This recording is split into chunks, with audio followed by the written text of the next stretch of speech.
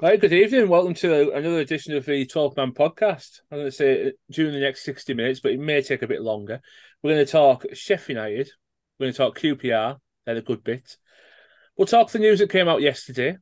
Um, Obviously, with the season ticket prices, what people have said. I've got countless amount of messages to go through. And we'll preview the weekend game at West Brom. I'm Steve Jackson. I'm in the main chair, as we usually are. No John Don this week. He's pre-booked on his trip on his weekly out into Benidorm. He's doing some filming. Bless him. He's not really. He's having a bit of that time in the sun.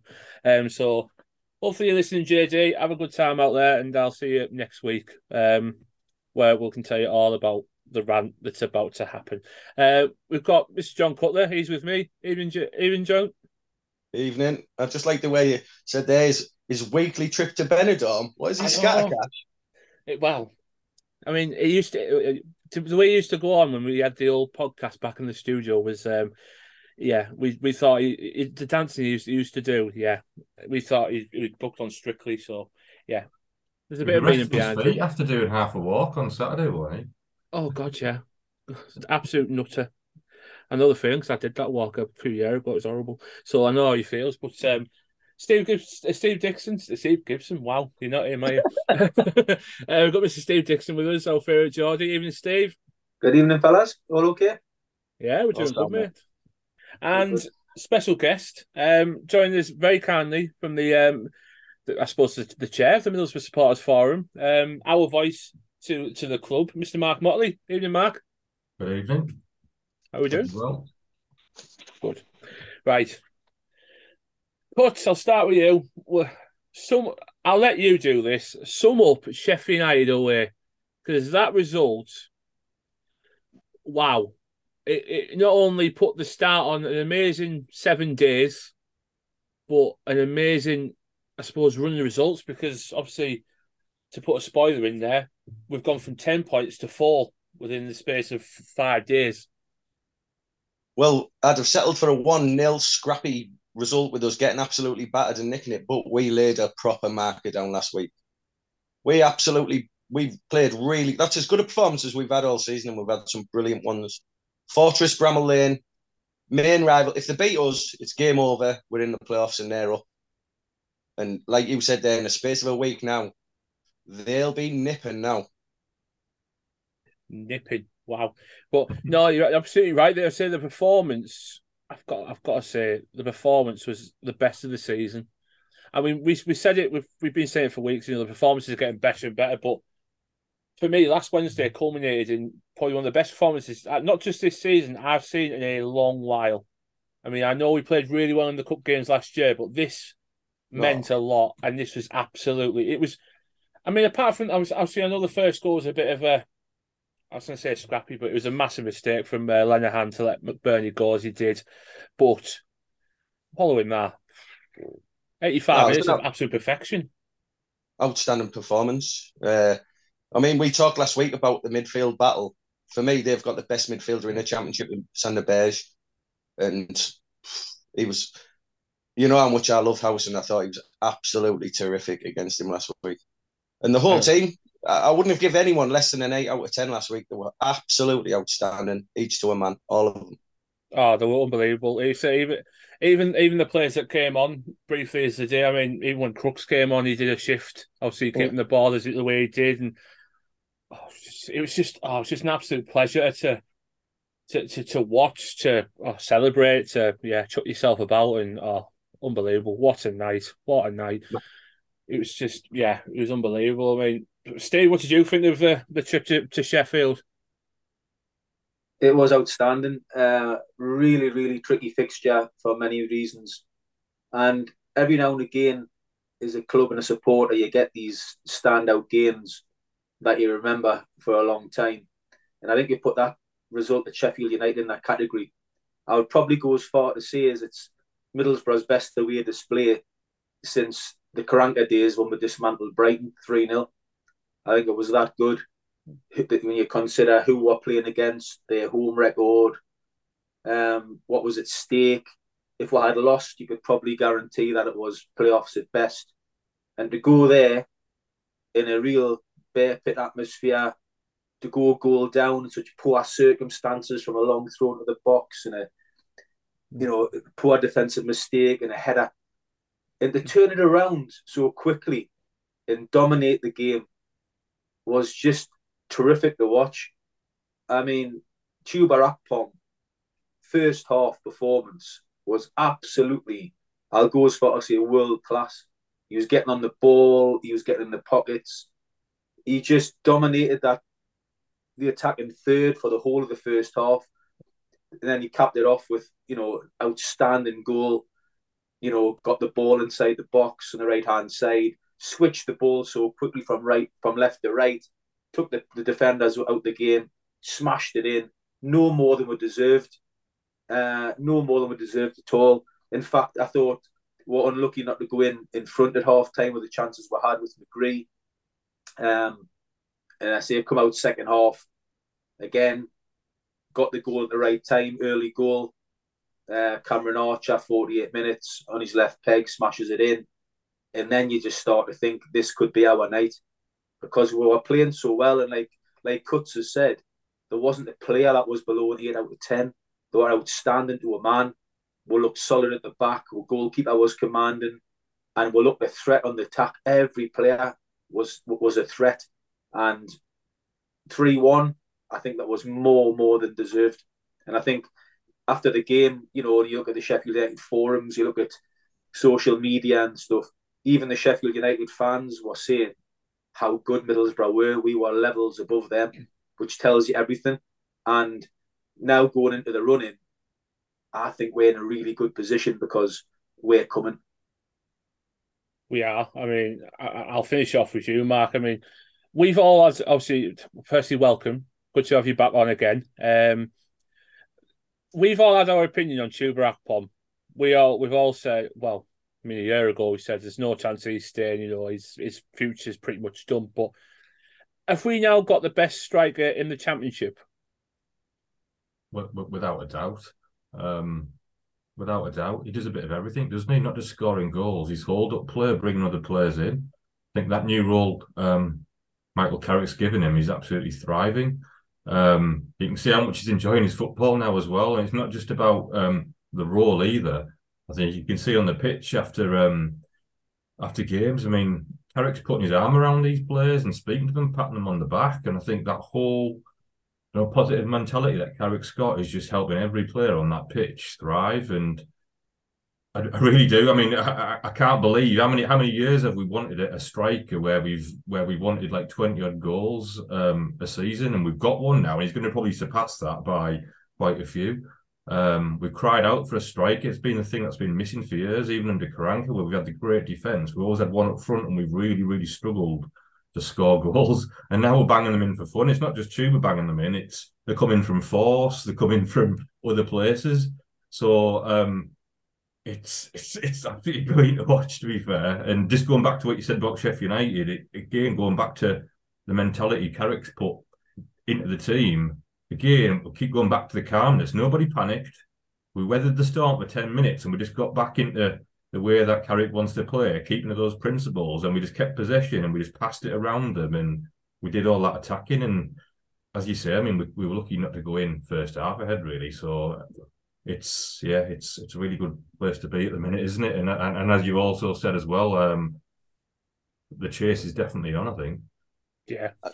Not only are we saying that, I think at the end of the game, when Carrick did the Southgate fist bump to the fans, he knew then that we'd put a marker down and we've give ourselves a really good chance. And like you say, the celebrations, all the players are all together, doing little chickens and all sorts of things they're doing. It's great to see that. The team spirit in that squad now is sky high. And I wonder what it's like in their dressing room in Sheffield. Yeah.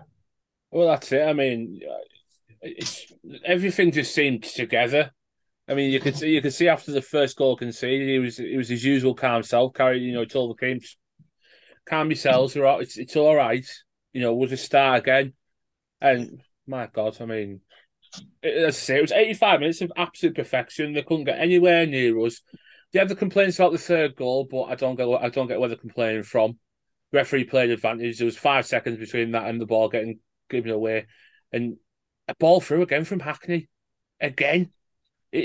What a joy that kid is to watch. Cuts, we spoke about him, but I didn't want to pick out a man of the match, but obviously I know Cameron Archer and Akpom and players like that are going to get the accolades, and rightly so because they played really well and they scored the goals that got us the win. But he was instrumental again, Hackney, for such a young lad as well. Well, I've said this a few times on the pod. If you think he's good now, this is his first, even half a season, 3/4 of a season, anywhere near this level. Yeah. He is only going to get better and better. He looks miles older than what he actually is. And for a young lad to come in and play like that, I can't remember the last time we had a kid that's come in and performed as consistently as he had. And every week he's up there with man the match. Every single week when we're playing well, he's instrumental while we're playing in the turnaround under Carrick. And we've got Leo to thank for bringing him in for that. Absolutely. Carrick was asked about him last week at the press conference, and I think there's a question somebody said about comparing Hackney to Carrick, and Carrick was a bit vague, but he could tell that Carrick knows that he's got somebody special on the books, to be fair. And I think he's probably in the best place to learn under somebody like Carrick. Oh, absolutely. No, you're absolutely right. He was, I read a stat just after the game as well.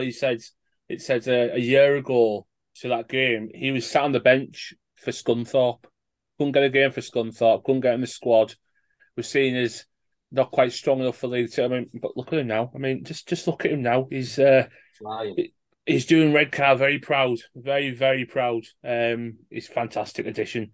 But I thought I got to talk about Sheffield United. But Steve, we come to QPR. Before I talk about QPR, I want to give the lads a big, massive shout out. 12-man boys. It's started by Mr. Danny Chapman himself. Our own Mr. Motivator, absolutely incredible. Set off at 2:00 Saturday morning. Went from the riverside. He didn't even stop at Rockcliffe. He touched the wall when he got there. He just touched the wall and turned round and came straight back. 36 miles he did. There was countless amount of people that joined him along the way. There was a few people that did it with him. They say our very own John Don, he did it on the way back. He's now resting his sunny legs in Spain. So hell of an effort, boys. And they say that the money keeps going up as well. We're over 1,500 quid all in. So if you've donated, thank you so much. Honestly, thank you so much. It's going to the Michael Carrick Foundation anyway. And as I say, Mark, you've done a lot of work for the Michael Carrick Foundation, obviously with your food banks, and you obviously joined in with the donations as well. And just if you can, just put into the words that absolute effort they put in on Saturday to even get halfway. Yeah. I actually seen Danny on Saturday in the club reception. He was badgering the first team change room to get some straps for his feet because he was hobbling about. And I think they did actually give him some of the physios, found him some straps to put on his feet so he could walk a bit better. So yeah. Yeah, he came. I remember he came back actually after that. He said, Paul Dews, obviously the club's media man, came out and he was like, "Oh, well done, well done." He went, "What do you mean, well done? Where's my straps?" He went, "Oh yeah, sorry," and ran out and got up for him. But no, the club have been massively supportive to what the lads have done, and I say everybody that donated, thank you so much. But as I say, everybody that has donated online, etc. We'll be doing the draw at some point to get Graham Banderas signed Michael Carrick caricature given out. So thank you so much, and it's just we're completely blown away to even be considered for all this money. So it's been great. Thank you so much. But anyway, Steve, I'll come back to 2:00. The team came out. It wasn't Carrick the whole time. Carrick's been in charge. There's been no more than 2 changes made in a team. Saturday he made 3. 1, were you surprised? And 2, could you see where he was coming from when you put him in? I was a little surprised, but when you think about it, after the game at Sheffield United, it was such a tough game, which took a lot out of people. I said last week on the podcast that I expected Barley's to play a part at Sheffield United, and he didn't. So I fully expected him to come in on Saturday against Queen's Park Rangers, which he did. What I didn't realise was I think there's been a reason for that as well, because Howson's one booking away from a suspension. Okay. And I think because he didn't play against QPR means now that suspension's passed now, so he's free to continue. I think the yellow card suspensions is finished. So I think there was a bit of tactical play in that one as well, which I didn't realise on Saturday. But even so, I was still expecting Barley's to come in, and he did. I was a little bit surprised to see Ramsey start and Dale Fry come back out for McNair. Now, I spoke about this last week as well. I expected McNair to play at Sheffield United because of his size and his aerial ability and the way Sheffield United play. And I said to John Cutts last week on the podcast that I wouldn't be surprised or upset if McNair come in for QPR, because QPR play a footballing way and McNair's good on the ball. And that's exactly what Carrick done. Now, going into this week against West Brom, I wouldn't be surprised to see Dale Fry come back in for McNair, because the way West Brom play with a big centre forwards in Grant and Dike up front, I expect Fry to come back in. And that's great management. I like that. I don't mind if you're picking horses for courses. It's good management and it's working well. As I say, the only surprise for me was Ramsey coming in for Force. I didn't see that one happening. I thought he had a bit of a mixed afternoon. I thought it unsettled him a little bit because Ramsey being left-footed, where Force likes to go down the right and use his pace and get in behind. Ramsey was cutting inside on his left peg all the time and going into traffic. And I thought that that dynamic of the midfield was why it took a little while to settle first half. With Barleza coming in and then Ramsey coming in and cutting inside. We just looked a little bit disjointed, I would say, at the start. But it was to be expected with 3 changes, and second half will work that out. No, absolutely. I mean, Cuts, I'll come to you because obviously, you're a big advocate of if it's not broke, don't fix it. What did you make of the three changes on Saturday? I'll be honest, I was a bit nervous about Saturday once I seen the changes. Obviously, it's new lads coming in. They've had a couple of weeks training. But we've been playing so well. I just thought they were on a terrible run, QPR. I just thought it was a potential banana skin. Bit after the Lord Mayor's show, as they say, you know what I mean? Sheffield United was such a good performance. But he sort of insinuated, didn't he, after the game against Sheffield United, that there'll be a lot of changes. So, it's like we've said, it's a long season. We've got to rotate the squad. And we have got a lot of strength in depth. And where Steve picked out a little bit Ramsey first half, I thought Barleza gave the ball away far too much first half. He was a lot better second half. But if these players aren't put in and integrated into the team, then when we need them, if it's suspensions or injuries or whatever later in the season, they're going to be starting again from fresh. So I totally understand why he did it, and thankfully it worked out in the end.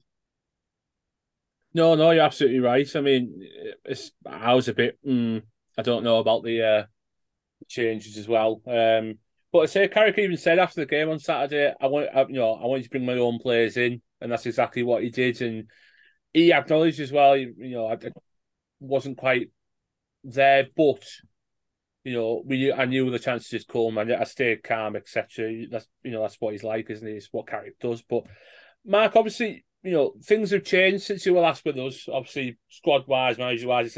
What have you made of the rise in this squad? Obviously, he's brought his own players in that he's wanted. Arch's been a massive success. Ramsey's just getting stuck in now. Barley's had a big part to play Saturday. What have you made of the changes that the manager's made? Yeah, I mean, I think it's great. I mean, the biggest plus for me, I think, is Force. I think he's been outstanding. I mean, I think he's grown into it. The first couple of games when he came into the team under Carrick, you could see what it was about. And after a couple of games, he's grown into it and he's become a massive part of the team now, quite influential, to be fair, on the wing, scoring goals. And I think that's a big part of it. And also the way he uses a squad and always mentions a squad. He mentions the bench. Again, it's a lot about the togetherness. You can see when we celebrate goals, they're running over to the subs, and the subs are joining in as well. The influence Matty Crooks has. I mean, he comes on for 15 or 20 minutes, and like the assist he's getting, I mean, he's causing mayhem up front. And I think John alluded to it before. I think the biggest influence or the changes in the squad is just a bit of an arm around people and a way of playing. And it looks like characters on the training pitch and on the videos you see of training. He's giving instructions, he's telling them what to do, he's drilling them. And I think everybody knows the position. And I think I don't know what it is. I think even with Woody being there as well, there's something about this management team where they brought everybody together again, and everybody knows the position and knows that they need to fight for the position to keep it. And I think it's really competitive now, and it's a good young squad. And that hasn't just come from Carrick as well. I think it's right through the whole of like the football club now with Kieran Scott downwards. I think everything that we're doing now around recruitment, younger players, a way of playing, I think that's going to hold us in really good stead for future seasons. And I think it's going to continue like that, to be fair. No, you're absolutely right. It's we've spoke about that as well. The complete alignment of everything within the club now. There's nothing that sticks out that's a problem. Like it was obviously well spoke about that Wilder had a couple of issues with the recruitment. He wasn't quite aligned with Kieran Scott's vision. But as he said there, everybody along the board now, from Neil Bowser all the way down to Carrick and the players and the playing style, everything's just in place and everything's going nicely. And it's just a nice it's a nice place to be at the moment. It's not usual. It's a bit, we usually get towards January time. We're like, oh well, the bubble's just burst kind of thing. But I remember obviously days under Mogger, January come and that'd be our season goes off a cliff kind of thing, and that's what we expected. But now I say the last few seasons it's been lovely, and especially this year. We've been an absolute joy to watch. It's not just the results now; it's the football we play. It's the brand that we support, and yeah, I love talking. Can you tell I love talking about this football? I love talking about Carrick ball. I absolutely love it. We've got real options now, though, haven't we, on the Yeah, bench? You look at the bench, you look at the team. We've got attacking options everywhere. When you bring substitutes on, they're pretty much a good replacement, like for like. It's strong throughout now, which is great, and everybody, as you say, is playing for each other. So yeah, it's can't it's fault just it. it's just nice not having a bad egg in the team. Like there's always a bad egg. I don't know why, but there always seems to be a bad egg, and at the moment there's not. I mean, I know the run we had last season, going through the FA Cup and building our way up the table, that burst because of a bad egg, which obviously turned out to be the gaffer who was supposedly or unsupposedly, I'm not here to confirm rumours, talking to other clubs and putting himself out for other jobs and that.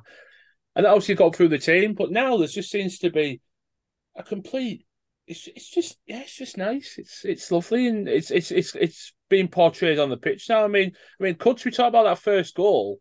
Obviously, it was so frustrating the first half. I'll happily admit I thought QPR were just about the better team in the first half. They created a couple more chances that were a bit nervy, like you said, when you saw the team. But that ball from Barlaser onto Gakpom's head, you could feel the relief. The relief just flew out the stadium and out the fans. It was like, finally, we've got that goal to get in front. Do you know what it is? That as good a goal that was, it was a little bit different to what we normally do. Normally, sometimes we get the ball wide and I find myself screaming, get it in the box.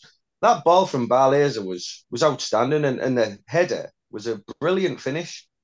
It was a different type of goal to what we've been scoring, but it shows that we've got plenty of different ways that we can score goals. And like I think Mark said earlier, goals from all over the pitch now. I know we've got a scorer there that's on 19 league goals. Is it 19 league goals? Yeah, 19, yeah. But I think McGree got his sixth or his seventh on Saturday. And to be fair, since he came back from the World Cup, he's been absolutely outstanding every single week. We've got goals all over. We've got goals all over. Now, the only surprise to me is that the centre halves aren't chipping in with one or two from set plays, because if they do, we are going to be a complete team in this division. Well, that's it. I'm like you. That's the only bit I'm surprised by. I know Dale Fry or whoever's at the back. They don't contribute with many, but Lenihan has been known to have a good head on the ball. He's in at Blackburn. McNair as well. McNair knows how to score goals. He scored in the last home game against what was the last home? Was it Blackpool? Was it Blackpool? I want to say Blackpool. Yeah. And obviously he scored the goal at the back post, didn't he? Was it 3-0? The games come together so nicely. It's great to talk about. But I say you're absolutely right. As soon as they chip in, teams will think, oh well, I'll just go to the centre half. They won't score. They start scoring. I think, well, how do you stop this? Like, how do you put something around this to say, right, we'll stop you now. We know how to stop you, because no one knows how to stop us. Exactly, they can't. It's took a red card at Sunderland to basically confirm this year is not 100% in the league. You know what I mean? It's been that good. We've done that well, and as I say, I mean the third goal epitomised that as well. Because I won't talk about QPR's goal, Steve, because what the keeper did, but it was a hell of a hit. I've got to admit. But the third goal, Steve, that epitomised everything about us. It wasn't, when we usually go to 2-1 after being 2-0 up, we're all sat there thinking, oh God, here we go. It's coming. We all know what's happening. They didn't, the players, and they got the ball and they put the ball straight up. Crooks didn't panic, picked the pass, and we finished the game off. It was a case of, if you were nervous for what, 2-3 minutes? I was talking about this after the game. It's such a wonderful feeling now as a supporter that in years gone by, when Middlesbrough are tight at the end of the game, 2-1, 1-0, as a Middlesbrough fan, you're thinking, can we keep them out? It's normally like backs to the wall. You're rallying the team on to take the ball to the corner flag and keep it and waste time and to see the game out. Now, this Middlesbrough side, I mean, is it 4 games in a row we've scored 3? We're looking now, if we go 2-1 down, we want to score 3. If we're just looking for the other goal. It's such a refreshing thing to see. I don't think Middlesbrough have had that for many years, where we've got a team that are looking to outscore teams. And if you score 1, we'll score 2. If you score 2, we'll score 3. We're just looking to outdo teams, and it's working. And we're racking up the goals, with a rate of knots. And it's wonderful to watch. And you're almost coming to the end of games now. If it's tight, you're expecting this Middlesbrough team to go and look for another goal rather than defend, which has been the way it's been forever for me supporting Middlesbrough.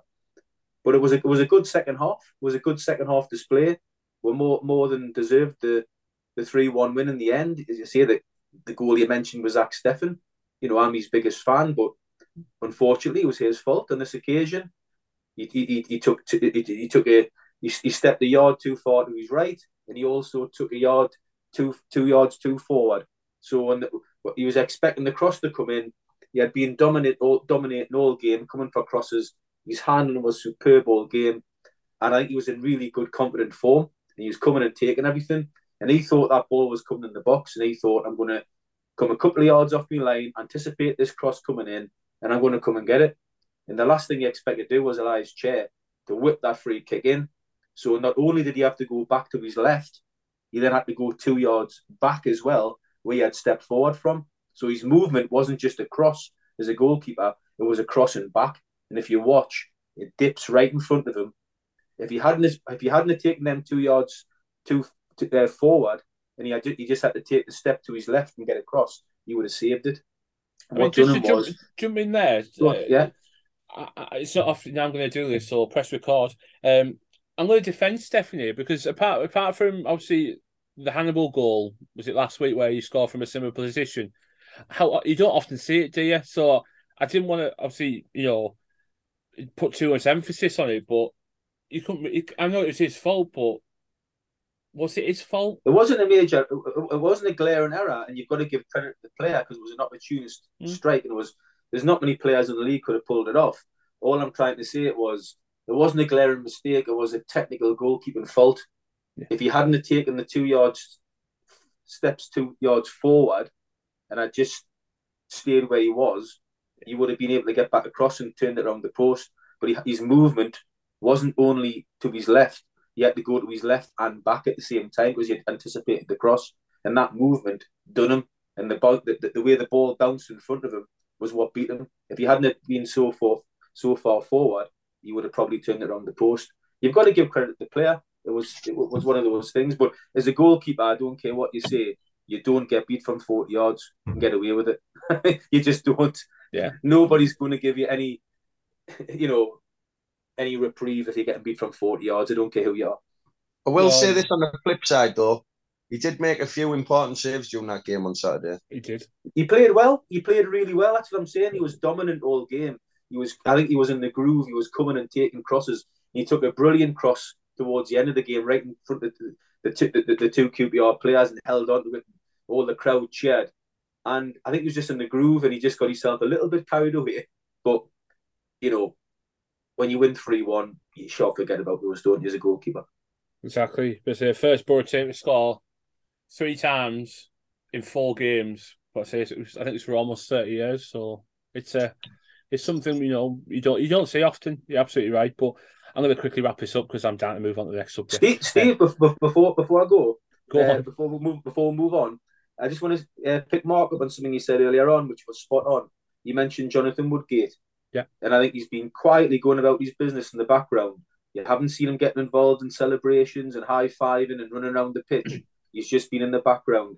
And I think he's played a huge part behind the scenes in what we're doing in terms of the respect he's got from the players, the respect he's got from the staff, and also the role he's playing in developing our defence, because the defence, since Carrick's come in, is getting better week on week. The goalkeeper's getting better. Neil Fry's coming in. McNair's coming in. Lenihan's playing brilliantly. Tommy Smith's come on leaps and bounds. Giles is playing brilliantly. So a lot of that credit will be because of Jonathan Woodgate. So I'd just like to say well done to Jonathan Woodgate, because he's had a lot of stick at times, and I think he's doing a really good job at the moment behind the scenes. Absolutely spot on. Go on, Coach. And just the last friendly bit before we do get into the next bit. Man, the matches from the last 2 games, I'm going to go with Tuber at Sheffield United and Riley McGree from Saturday. Interesting what you were thinking. That was going to be my last question, to be quite honest, before we go. So there's your 2. Steve, what's your 2? It was definitely Tuber at Sheffield United. And on Saturday, it was between Lenihan and McGree. So for a change, because I love Riley McGree, I'll go Lenihan, just for a change. Mark, come to you. Tuber and Riley McGree, but yeah, I mean, Lenihan, recently he's just becoming that leader that we need. He's been outstanding, hasn't he, really? He is that person who is talking on the pitch and really driving things forward. He's become completely solid and reliable. So yeah, it is a difficult one, but yeah, I'll go with those 2. I'm going to go Archer and Lenihan. I thought Lenihan was superb on Saturday. So someone that's come in and fitted in so well, and any partnership he's put with as well. I say it's just a matter who changes alongside him.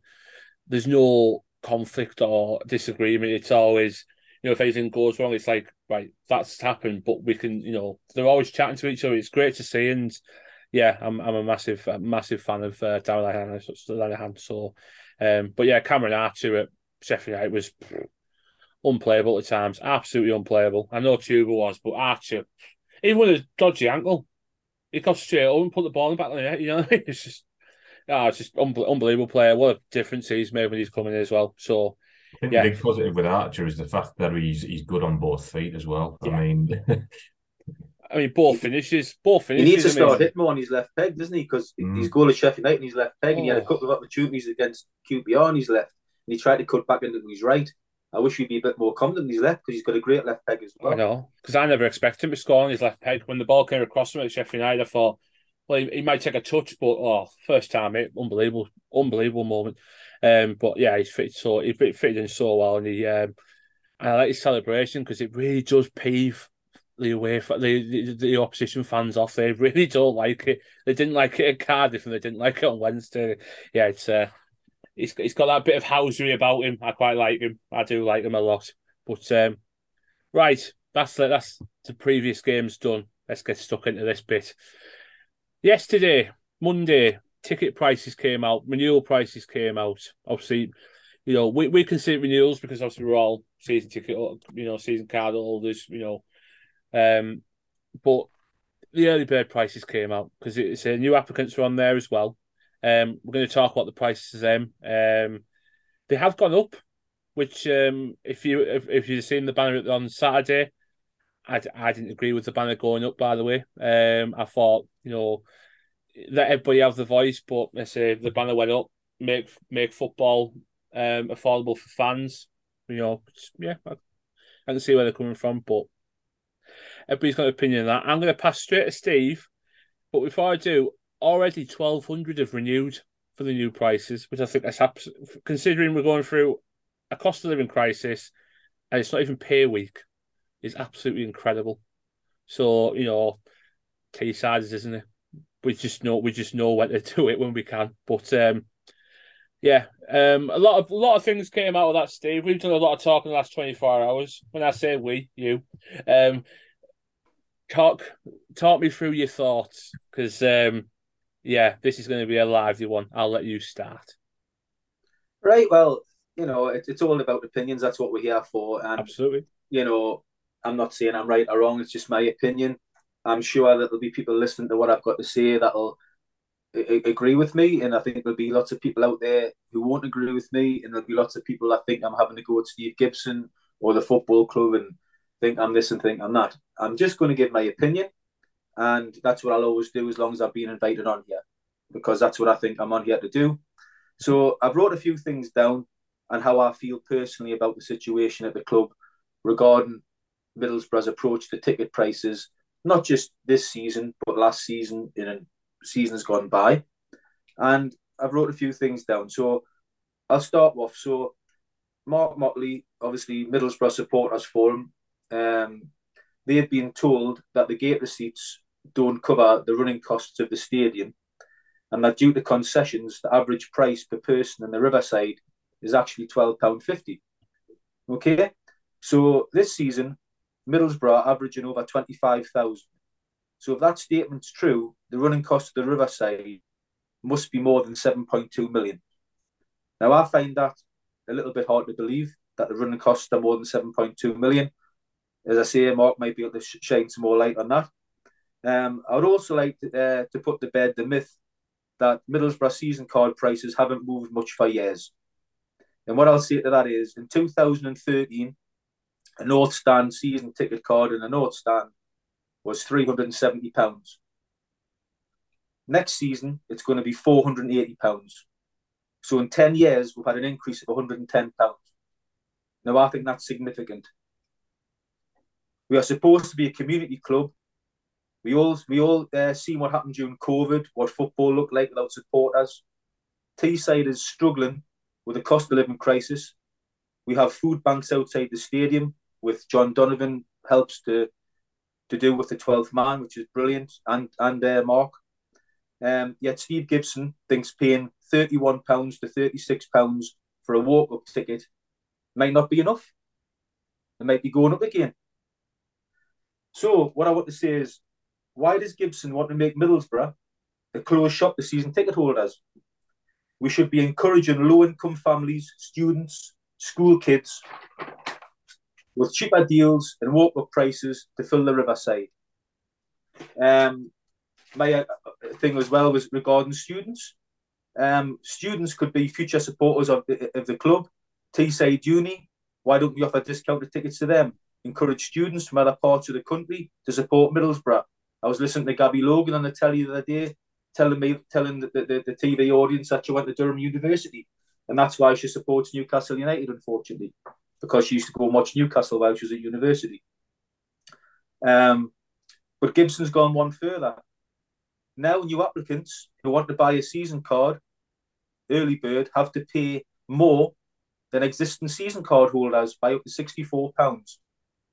If they want to sit in the West Upper, they will have to shell out a disgraceful £705 for possibly Championship football. That can't be right. Steve Gibson still won't join the 20 is plenty for away supporters either, meaning not only do our fans have to continue to pay over the odds for away days, but also we shall continue to get poor away followings at the Riverside. surely 1,000 away fans paying £20 is better than 400 paying 30. And if you do the maths, that works out as well. Now, listen, we all know Steve Gibson, what he's done at Middlesbrough over the years. He's a legend. We appreciate it. I appreciate it. He's a man of the people. He's one of us. He's a Teessider. And that's why I find some of his decisions, frankly, baffling. Now, forget the Premier League this season.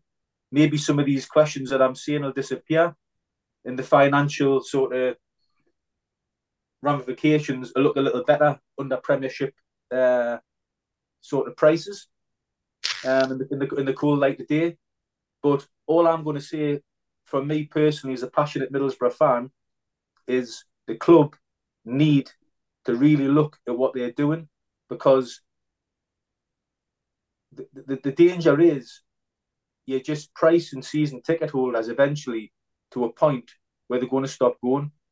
And we'll do the Riverside against Millwall had 24,000. The next game it was 25. The next game it was 26. And on Saturday it was 27,000. The crowds are going up. The revenue's going up. Surely the revenues from the football club with a full Riverside is better than trying to monopolise supporters into getting season tickets. Let's get supporters into that stadium, whether you're students, whether you're kids, whether you're a walk-up fan. Because some fans, like I've said, they can't go to every game due to work, due to financial reasons. They might not live in Teesside, and they can get the 6, 7, 8 games a season, maybe maximum. Why should they be paying nearly £40 for a walk-up ticket?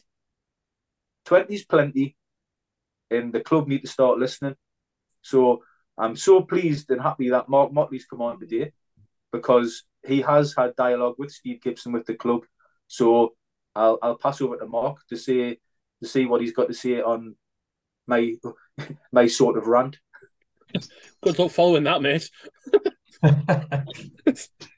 No, I mean, I completely agree with you. I mean, my own circumstances as well. I moved to the West last year just to sit with friends, and my ticket this year is now £641 as a renewal. It is a heavy price to play. Completely get it, and I completely get the fact that when we look at season ticket prices compared to other clubs, ours do look very high, and that is because they are higher than others, without a doubt. The problem comes by the high level of concessions that we have at our club, and unfortunately, like, we can't get the information from other clubs on the percentage of concessions that they have, but our club, it's near enough to 50% concessions. Some of those concessions are for under 18s, some of them in the Generation Red family zone, obviously over 65s. That doesn't bring in the same income as a full paying adult as such. So that's one of the battles that they have. And one of the other battles that they do have, and this again might be down to the fact that prices are high, is concession abuse, unfortunately. So we've got a lot of, I would say, probably the youngest 65-year-olds and the oldest 18-year-olds attending matches, and rightly or wrongly, that's causing a bit of an issue as well. We've also, again, just some stats for you, well, sort of stats. There's a lot of, again, people who get free tickets on a match day, whether that's carers, out in the community. Nearly 1,500 tickets on a match day given away free, first of all. And that is potentially, as I say, to carers that come in with those who are disabled or out in the community or other things like that. Interestingly, can't disagree with ticket pricing. It is really, really high. And as you've already said, there's people using food banks in the area. There's people struggling, cost of living crisis. We know ourselves from doing the charity work how much people need these things.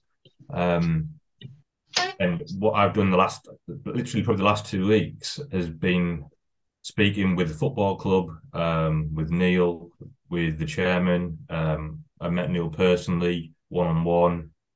Phone calls with the chairman. Again, met the chairman on Saturday, and literally put research in front of him showing 7 or 8 clubs similar size to ours, the Sheffield United, the Stokes of this world, ticket pricing, what they released for last year across all 4 stands, and really try to hit it home that we are the most expensive. And could you give us the reasons around why we're more expensive than others? And a lot of it, unfortunately, does come down to concessions and those things that we mentioned in the 9-point plan. I'm sure there's other things as well. Mark, when you say concessions, and you said Steve Gibson's said to you that we've got more concessions than other clubs in terms of the pricing. We've got a high level of concessions at around 50%. So he's mentioned in that statement in the statement he brought out that Middlesbrough has 50% concessions, which is high compared to other clubs. But you've also just said you can't get that information from the other clubs. So how does Steve Gibson get that information? So what I'm basically saying is, when they can't approach other clubs to actually ask how many concessions they have as such. But in terms of the demographic, I think, is it from the EFL? In terms of the demographic of like proportion of 18s, 21s and over 65s, our concession level is around 50%. And I think there's something around the demographic of the area as well, which the chairman mentioned, around us having quite a high, as I say, level of under 18s, under 21s and over 65s attending the games, really. But how does he know that compares different to other clubs? Sorry? How does he know that compares different to other clubs, that we've got more than other clubs? I couldn't tell you that, unfortunately. I'm not sure what research he has to say that. Does that mean then, Mark, that once all these concessions, because I would say a high percentage of that 50% will be round about between 14 and 17. Does that mean when them 50% at 18, we're going to get a decrease in season ticket prices? Maybe. Definitely not. Probably not, no. I mean, it's great that, we are good with our concessions in the basis that, we do welcome a lot of younger fans. It's good to see the younger fans getting involved. I can talking from experience in the North Stand, there's a lot of younger fans getting involved with all the singing, and that's why the North Stand's, I suppose, becoming more lively again, because we're getting more people involved, and the younger people, I suppose, they love that sort of stuff, don't they? Getting up and shouting and screaming and all that sort of stuff. But it's great to see, but yeah, the abuse bit, yeah. You can't say it does happen, you can't say it doesn't happen, but yeah, it's not great if people are taking advantage of that. I don't know which one to come to. You've both got your hands up. Go on, Cuts.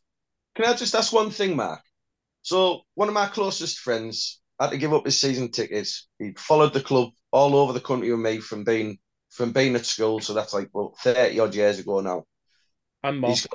He's got it, yeah, and the rest, yeah. Thanks, Steve. So he's got a young son now who's getting into football. He took him to the FA Cup game, loved it, wanted to buy a season ticket. His plans were he was going to get him one, but so the early bird prices, I can't understand. If I'm paying £480 in the North Stand at early bird, and he wants to buy himself and his son a season ticket in the North Stand at early bird, not knowing which division we're going to be in, why is that stopped? Because you used to be able to buy it at the same price early bird as me. I can't understand, if they can afford to sell it to me at 480, why they can't sell it to a new applicant and his son at the same price. It's my biggest bugbear out of the whole thing that's going on. 100%. 100% agree with you. That's a question that I definitely want answering, and that's something I'm going to raise with the chairman. 100%. That's one of the things that come up quite a lot around, why are we penalising people who want to buy a season ticket or become a new supporter and commit to the club for a season? Why should they have to pay more? I completely agree. I don't understand the logic behind it, if I'm honest, but that is something 100% that I'm raising with the chairman. Go on, Steve. I've just going to ask Mark as well. Did it give any indication of, by putting these prices up, what sort of profit that they're hoping to gain out of it? Because in football terms, I can't help but feel that it's like chicken feed. It's like, if we've got 10,000 supporters on full price tickets, this season at £450. That's going to make Middlesbrough £4.5 million. If you've got 10,000 supporters next season on £480, that's going to make them 4.8 million. So you're talking like £300,000. But at the same time, if you over egg the pudding, shall I say, and you lose 500 fans because they can't afford it, you've lost £240,000. So are we really that desperate for a couple of £100,000 here or there? Surely, if you are talking millions and millions of pounds, I totally would get it. But if you're talking a couple of £100,000 here or there, why doesn't you think, well, in that situation, I'm freezing prices, crowds are going up week on week as we've seen. I'm gonna freeze the prices. I'm going to hope that Middlesbrough are going to make the Premier League. It's going to be a sellout Riverside next season. And even if we stay in the Championship next season, I'm probably going to get 28 to 30,000 every week because the fans have bought into it. So for the sake of a couple of £100,000, it just seems a real bad PR stunt again. I can't disagree. But when we're talking about the sake of a couple of £100,000, unfortunately, it's not our money, is it? That's the big thing. It's Steve Gibson's 400,000, and it's. I mean, again, types of conversations we've had with the chairman, there is still a deficit, even though we're putting prices up. There's it's still 8% is the minimum he could do. It could have potentially gone up further, but 8% is what it's at. And yeah, I get what you're saying, but at the same time, this owner's making absolutely no money from this football club, and he's putting basically 400,000 or whatever it may be that we're getting extra from putting ticket prices up. That's still not actually paying for, as I say, the running or the football operation. And I know a lot of fans think, yes, prices are going up, but it's the chairman who's footing the bill, isn't it? At the end of the day.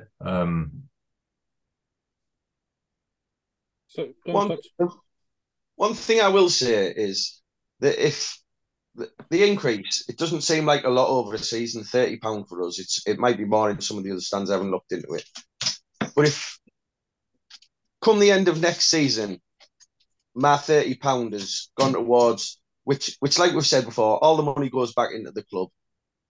If it means we get promotion, a £30 increase for getting promotion and nothing's guaranteed, for me would seem worthwhile. But I totally agree with everything Steve said about the price increases and where we're at as a club. Some people just £30 a lot of money to some people, and when you work it out over the 10 years that he said, and it's gone up £110 in 10 years or something like that, just for our stand. That'd be I would think that would be pretty high compared to other clubs, similar sized clubs to us that are also trying to get back into the Premier League. I think it's just above. I think it's just above the rate of inflation as well. By the way, I think over that 10 years, I think that's still above the rate of inflation. Mm.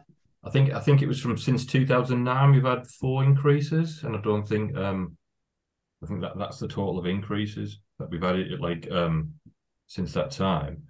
But what I can say from speaking to the chairman, I mean, he absolutely understands that it is impacting supporters. He doesn't want to put the prices up. Believe me, I mean, when we were in the office, we sat down. He understands the increases, how it can impact others.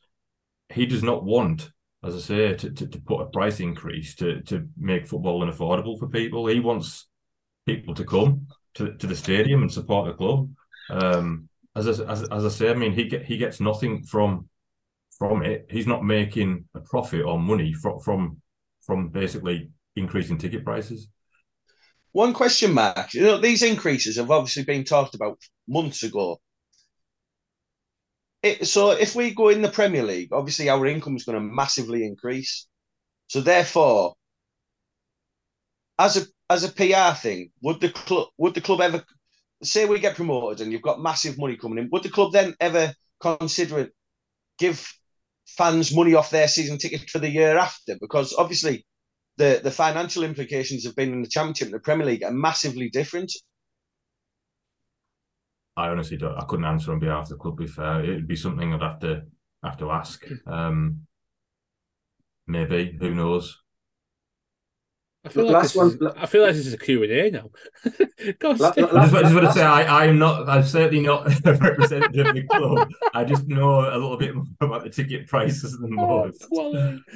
Obviously, though, this is a thing that a lot of fans have talked about on social media. It's a Yeah. big point at the moment, and I'm like Steve, happy for everything that Steve Gibson ever does for this football club, and I know every decision he makes, it's so that we don't get into the situation where we were in 1986. So I can take it on the chin what he's doing now, but on the other hand, I do understand where Steve's coming from totally about the implications on other fans and the state of the country at the moment, which is not Steve's fault, to be honest.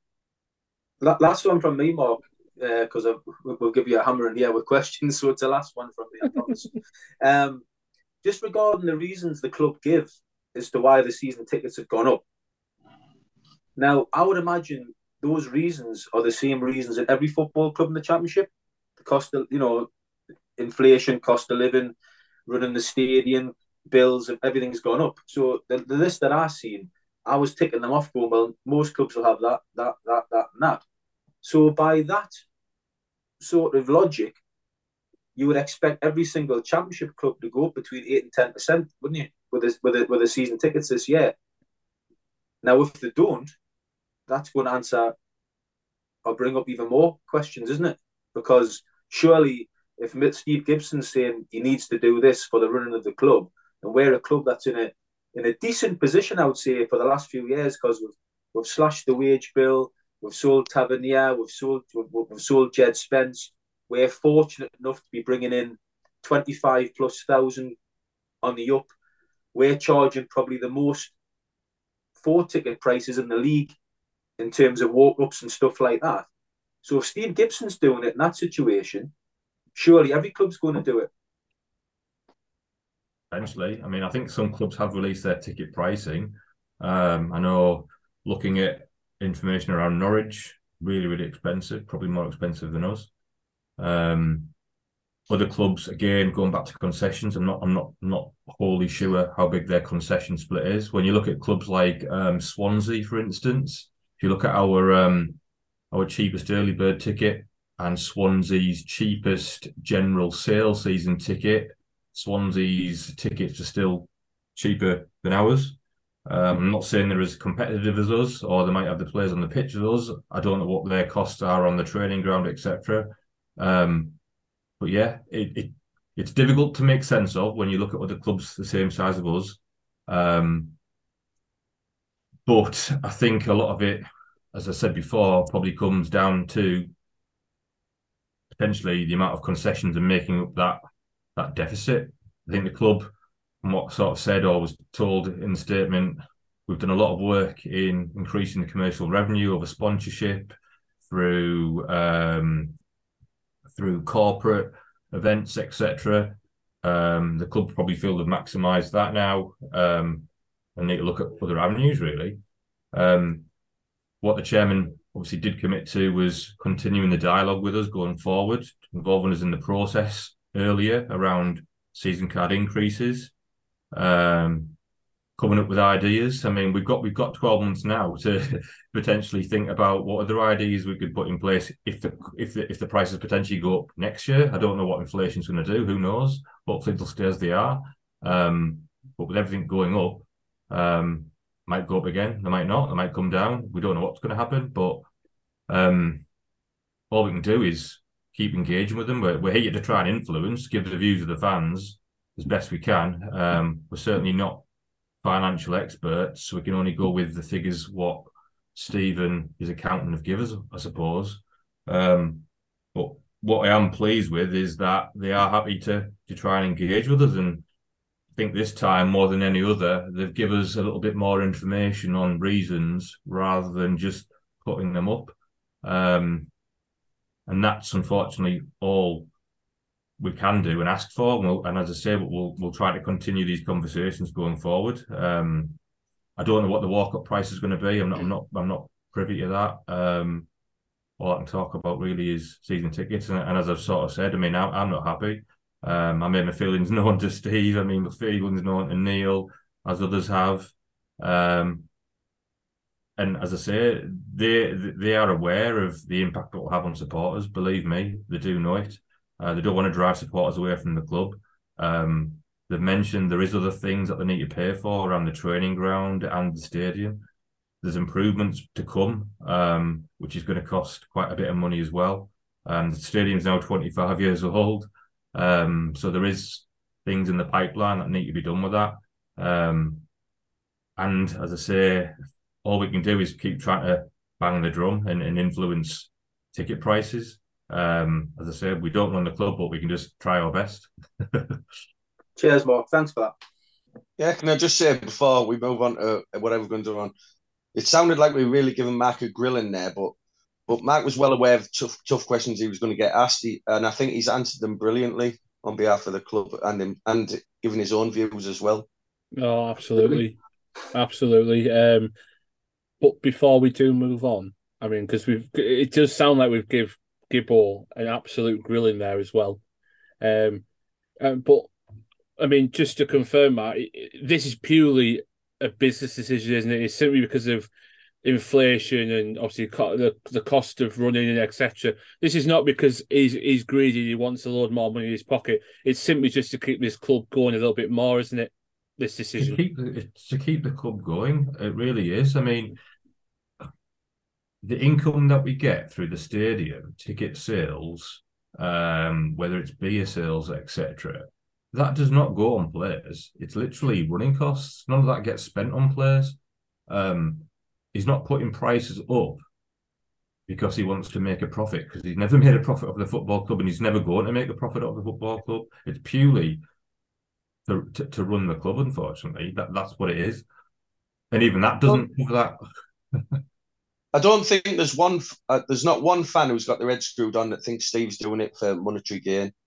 Not one fan. I just think, again, unfortunately, of the way the country is at the moment and everything going up and people really struggling, I think it's frustrations about all that. And unfortunately, the £30 rise for us, that's obviously going to get directed at the chairman, but not one of us here that sat here thinks it's him landing his pockets, because we certainly don't. It's just frustrating with the way things are in the country at the moment, which again is nothing to do with Steve. It's not his fault at all. But things are even going up for the football club in terms of, I know I mentioned in the statement about utility bills and minimum wages and national minimum wages and stuff. Yeah. But even down to things like concourses, like, so you've got drinks, etc. And I know the club are continuing talking to those who supply sort of soft drinks and other stuff, because they're putting prices up as well by big percentages. There's a lot of things going on, which makes it more and more complex. I mean, it sounds like we're getting Foster's back, Mark. Yeah. I mean, just going at things like that. I mean, I don't know whether you read the last minutes. Things like there's things to spend it on, like even improving the kiosk, because we know there's big problems in the concourse around queuing and people getting beers and pints and stuff like that. So there's other things in the pipeline that we need to work on around the stadium. I know people have referred to kit and making money on kit, and obviously we've had issues with kit supplies, which Aria put the statement out as well. Other ways to bring income in, but what other ways? I mean, is there any other way we can bring income in? I don't know. Anybody else got any other ideas? Who knows? There you go. I mean, that's the there you go. That's to you listeners. If you've got any ideas, fire them in. Well, here's one out. Have you any idea? Do the club make profits on like concerts and stuff? Like, I know we only have one a year, but maybe have, like, I don't know, trying to get boxing events on or something. I know that maybe have an adverse effect on the pitch, but do the club must be making money out of the concerts that they're doing every year. Maybe try and fit two in the summer instead of just the one. And any extra revenue that can come in is obviously going to be beneficial in regards to future season ticket rises. Yeah, no, good points. I think. I mean, that's what I think. Next time we meet with the chairman, I mean, we're hopefully going to be putting some ideas together potentially of how we can maybe help increase revenue. I mean, I'm sure you'll be open to anything. I mean, the thing with the thing when we speak to the chairman, you've got your ideas and the things that you're coming up to him about. You've got to have your facts and figures, and you've got to literally be correct and know your data inside out because he's got all the stuff in front of him. I mean, he literally when we met him on Saturday, he had a list of things that he went through. He's got the information in front of him about obviously his accounts, how the football could performing, the split of the concessions, all that type of stuff. But if you go to him, I suppose, with an idea and you've got facts and figures to back it up, you'll seriously look at it. I mean, I think when John Donovan himself spoke to the chairman, I mean, a couple of seasons ago about the 18 to 21, and he backs it up with great information and made great sense. And Steve listened and he implemented it. So believe me, he's all for listening to people. Absolutely is, and that's what the forum hope to do going forward. Engage with him more, put the ideas of the fans forward, and listen. But we've got to back it up with real facts and figures of how it can help, because that's the only way we can do it, really. Well, I've got Beyonce's number, and I'm sure you've got Eddie Hearn's number, so we'll give them a bell after the pod. Yeah. Oh, this is what I've got to contend with. No, you're absolutely right. He does listen. You're absolutely right. I mean, I was at the meeting with John Dunn when he said about the 18 to 21s. We thought we were barking at the wrong tree when he was, because it was weird because he was quite laid back about it when you were talking about it. It was obvious that it was back of his head going, I know something you don't.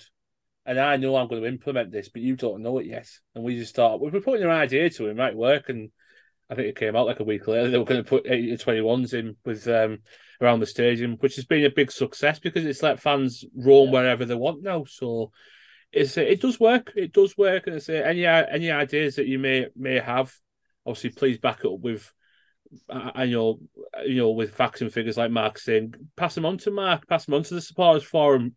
We'll pass them on your behalf. We're not bothered. We all just want the best for this club. That's all we want. And I say we just want to get as many people in the Riverside as possible and make it as affordable for everyone to get there as well. Football is for fans, and that's how I'll always believe it should be. And as Steve rightly said, we all saw what football was like during COVID.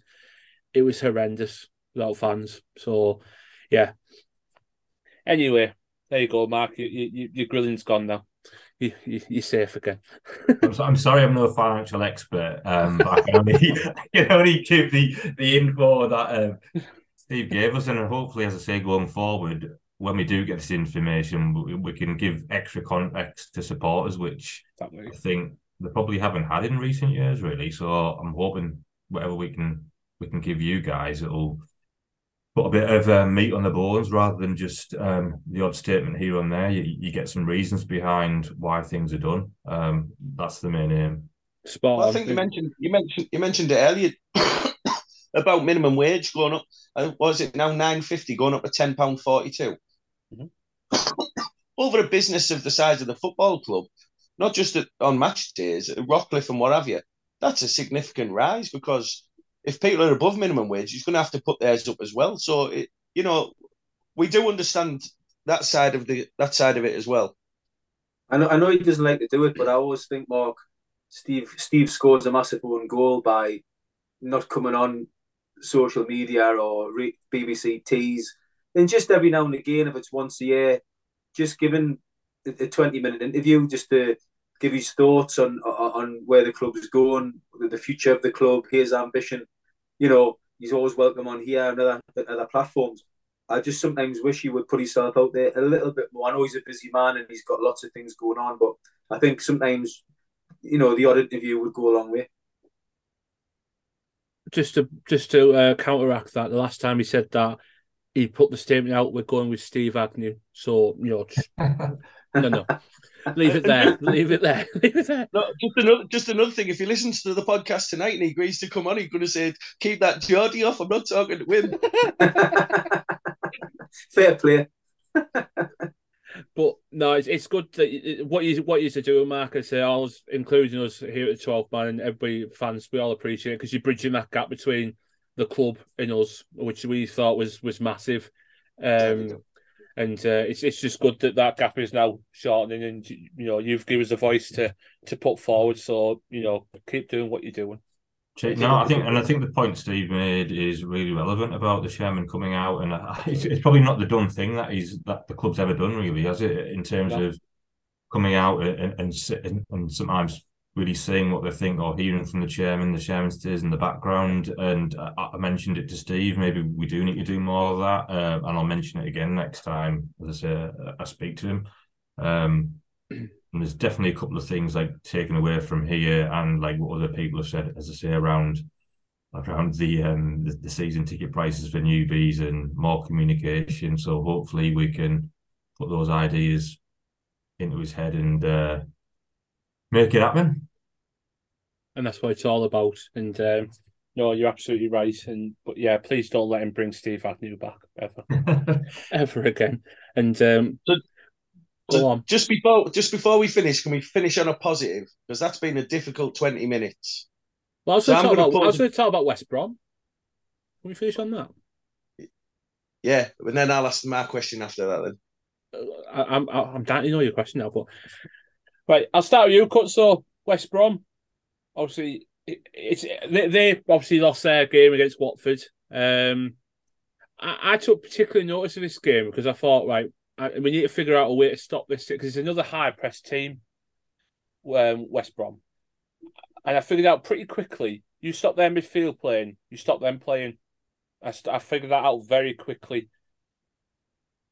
I'm praying that Michael Carrick's figured out, and he's a much smarter man than I am. I mean, it doesn't take much, but he's a much smarter man than I am. But is this another game where the midfield's going to be critical in winning this football match?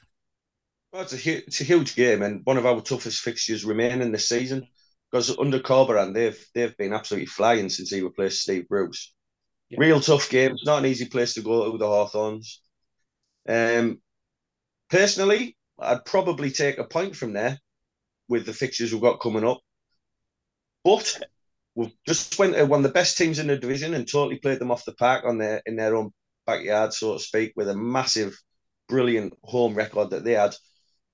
So I say this every week, it's about how we perform. If we play as well on Saturday that we did at Sheffield United, I think we'll take 3 points. But I would be quite happy with a point from there, to be honest. It's a tough game, and like you say, midfield's going to be massive.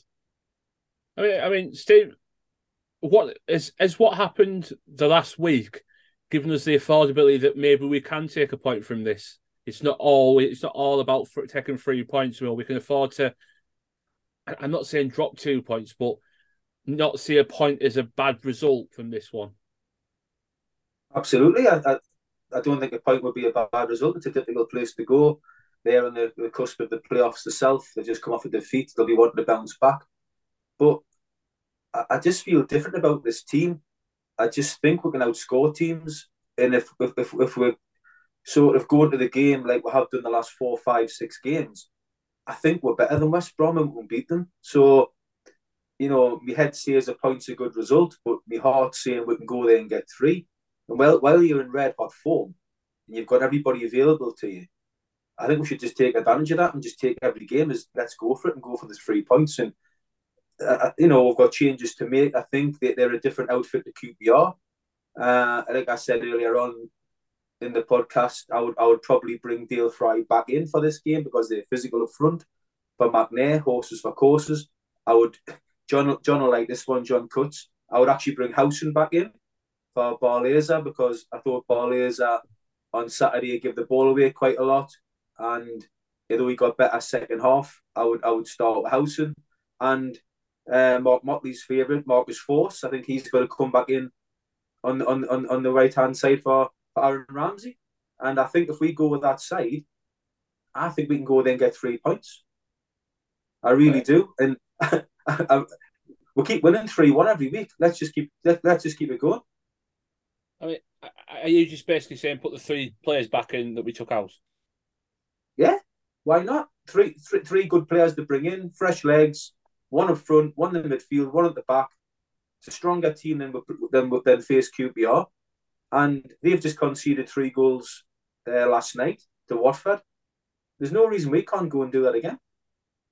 No, you're absolutely right. I mean, Mark, what do you make of that then, Mark? Obviously, it is a big game. It's another big game, another big test. But like you said there, the squad depth we've got, it's one of the best in the league, isn't it? Yeah, I'm expecting the three players to come back in. To be fair, I think that will be the case, and I think Howson's on the bench, primarily probably for this for this ready to come back in for this game. The form that we're in, Sheffield United, QPR, I just think we'll go there and win. I mean, we look a bit unbeatable at the minute, don't we? The way we're playing, so confident, attacking football. We really do. There's nothing to be afraid of. I do think we'll go there on the front foot again. And I mean, normally you'd be happy with the draw, but I think I'd be disappointed if we got a draw now. I think we can go there and get 3 points. To be honest, we rightly should be confident and go there and get 3 points. No, absolutely. Personally, I think there's only really one big decision to be made on Saturday. I think the team will revert back to what he's been going with in general. The big decision is who starts at centre half. Is it going to be Fry or McNair? I think the other 10, I think we'd probably all agree on the other 10. It's who starts out of Fry and McNair, I think, on Saturday. That's it, and that's it. But whatever decision Michael Carrick goes with, I'll absolutely fully support. I'll fully back because let's face it, he hasn't got much wrong, has he? In the 3 months he's been in charge, he's been an absolute godsend. He's been fantastic, and I'm looking forward to heading down the Hawthorns on Saturday. It's always a decent trip to West Brom, so I'm looking forward to that one. But right then, gentlemen, it's time to put our necks on the block. Mark, score prediction. I'll go for a 2-1. I won't say 3-1. It won't be another 3, but I'll go for a 2-1. The Boro, of course. Of course. Steve?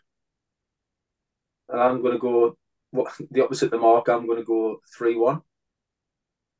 Which is about 20-1 if you fancy having a back on that. So I'm just letting you know. It should be a lot lower. It should be a lot lower than that. We do it every week. I know the way it's going, 4 in a row. Bookies would be quivering at the moment. Cut. I'll go 1-0 Boro. That's boring for you. You're usually 4-5-0. Well, I've been close a few times, been scoring goals for fun, mate. Yeah, to be fair, I'm gonna match what Mark said. I think 2-1 Saturday. It's a tough place to go. The Hawthorns. It always is. They're terrible away from home, but they're really good at home. West Brom, really good. So, but before I finish, go on, Cuts. What's that question? So, like I say, it's been a bit of a tough podcasting sections. Yes. Question for each of you then, that I'm sure already I know the answer to. Are we going to make the top 2, yes or no? Steve? Yeah. Steve? Wow. It's such a tough question. I wanted to be. I'm going to have to say yes or no. I'm going to have to say yes. You can say what you want. Yeah. The momentum at the minute, you've got to go yes, haven't you? So, yeah, I think if we win on Saturday against West Brom, I would be really confident of catching them because that's a real tough game.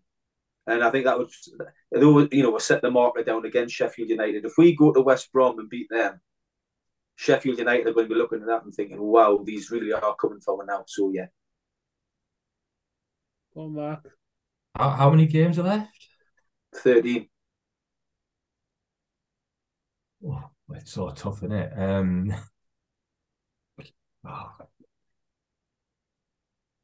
I'll say yes. There you go. Good lad. What's your answer, Cut? I'll be surprised if we do not make the top 2 with the run we're on. And like I said earlier, about us, we maybe be a little bit disappointed with the point on Saturday. Both teams are going to drop points from now at the end of the season. We know what the championship's like. But the pressure we've put on them and 2 defeats in a row, could have been 13 points and now it's 4. That's a huge thing for me, I think. Like Fergie would say, and Carrick will have heard it before, squeaky bum time in Sheffield. I think they've got a bit of a difficult run, haven't they? They've got a couple of tricky games coming up. I think if it wasn't for that, if it wasn't for that game in hand, I think I'd 100% say yes. I mean, I am there with it. I do think we'll do it, but I think that game in hand's just in the back of my mind, really. Sometimes might be a little bit tough to catch up with the game in hand, but yeah, why not? I mean, I'll go through the next 5 games in the league they've got Watford at home, Blackburn away, Reading away, Luton at home, Sunderland away, and I'll chuck a 6th one, West Brom at home. And they've got Spurs in the FA Cup jammed in there as well. Oh, Yeah, that's in between Watford and Blackburn. That's a really tough run. Really, really tough. I mean, there's no disrespect to our opponents, but when you look at our fixtures, it's night and day, isn't it? So I want them to win one of their next 7 games. That's Tottenham in the FA Cup. Me too. Me too. Give them an extra game in a cup run. The further they go, the stronger teams they're going to play. Brilliant. Yeah, absolutely. I just want to see my dad's face.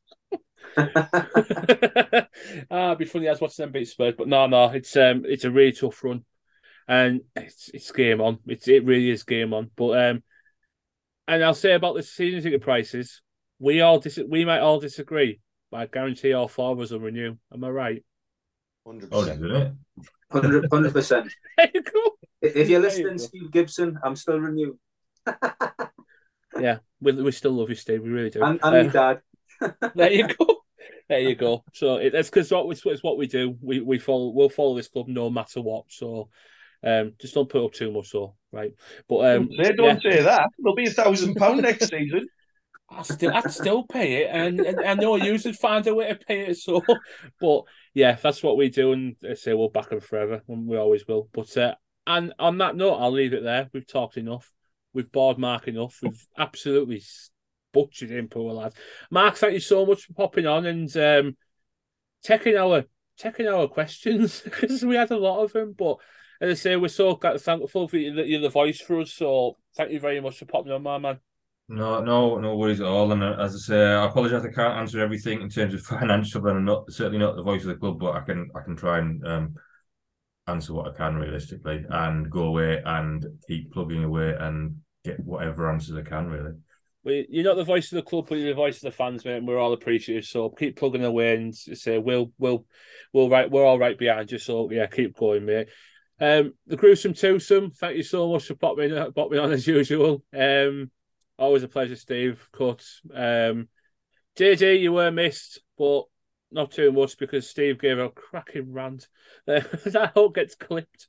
But yeah, thank you very much for listening, commenting, liking, subscribing. I say a lot of people got in touch, and as I say, I couldn't read out anybody's because simply we covered it. Everybody's comments got covered. So yeah, keep them coming, and we'll chat again next week. So until then, I'll be seeing you. Arrivederci. Up the Boro. Up the Boro. Up the Boro.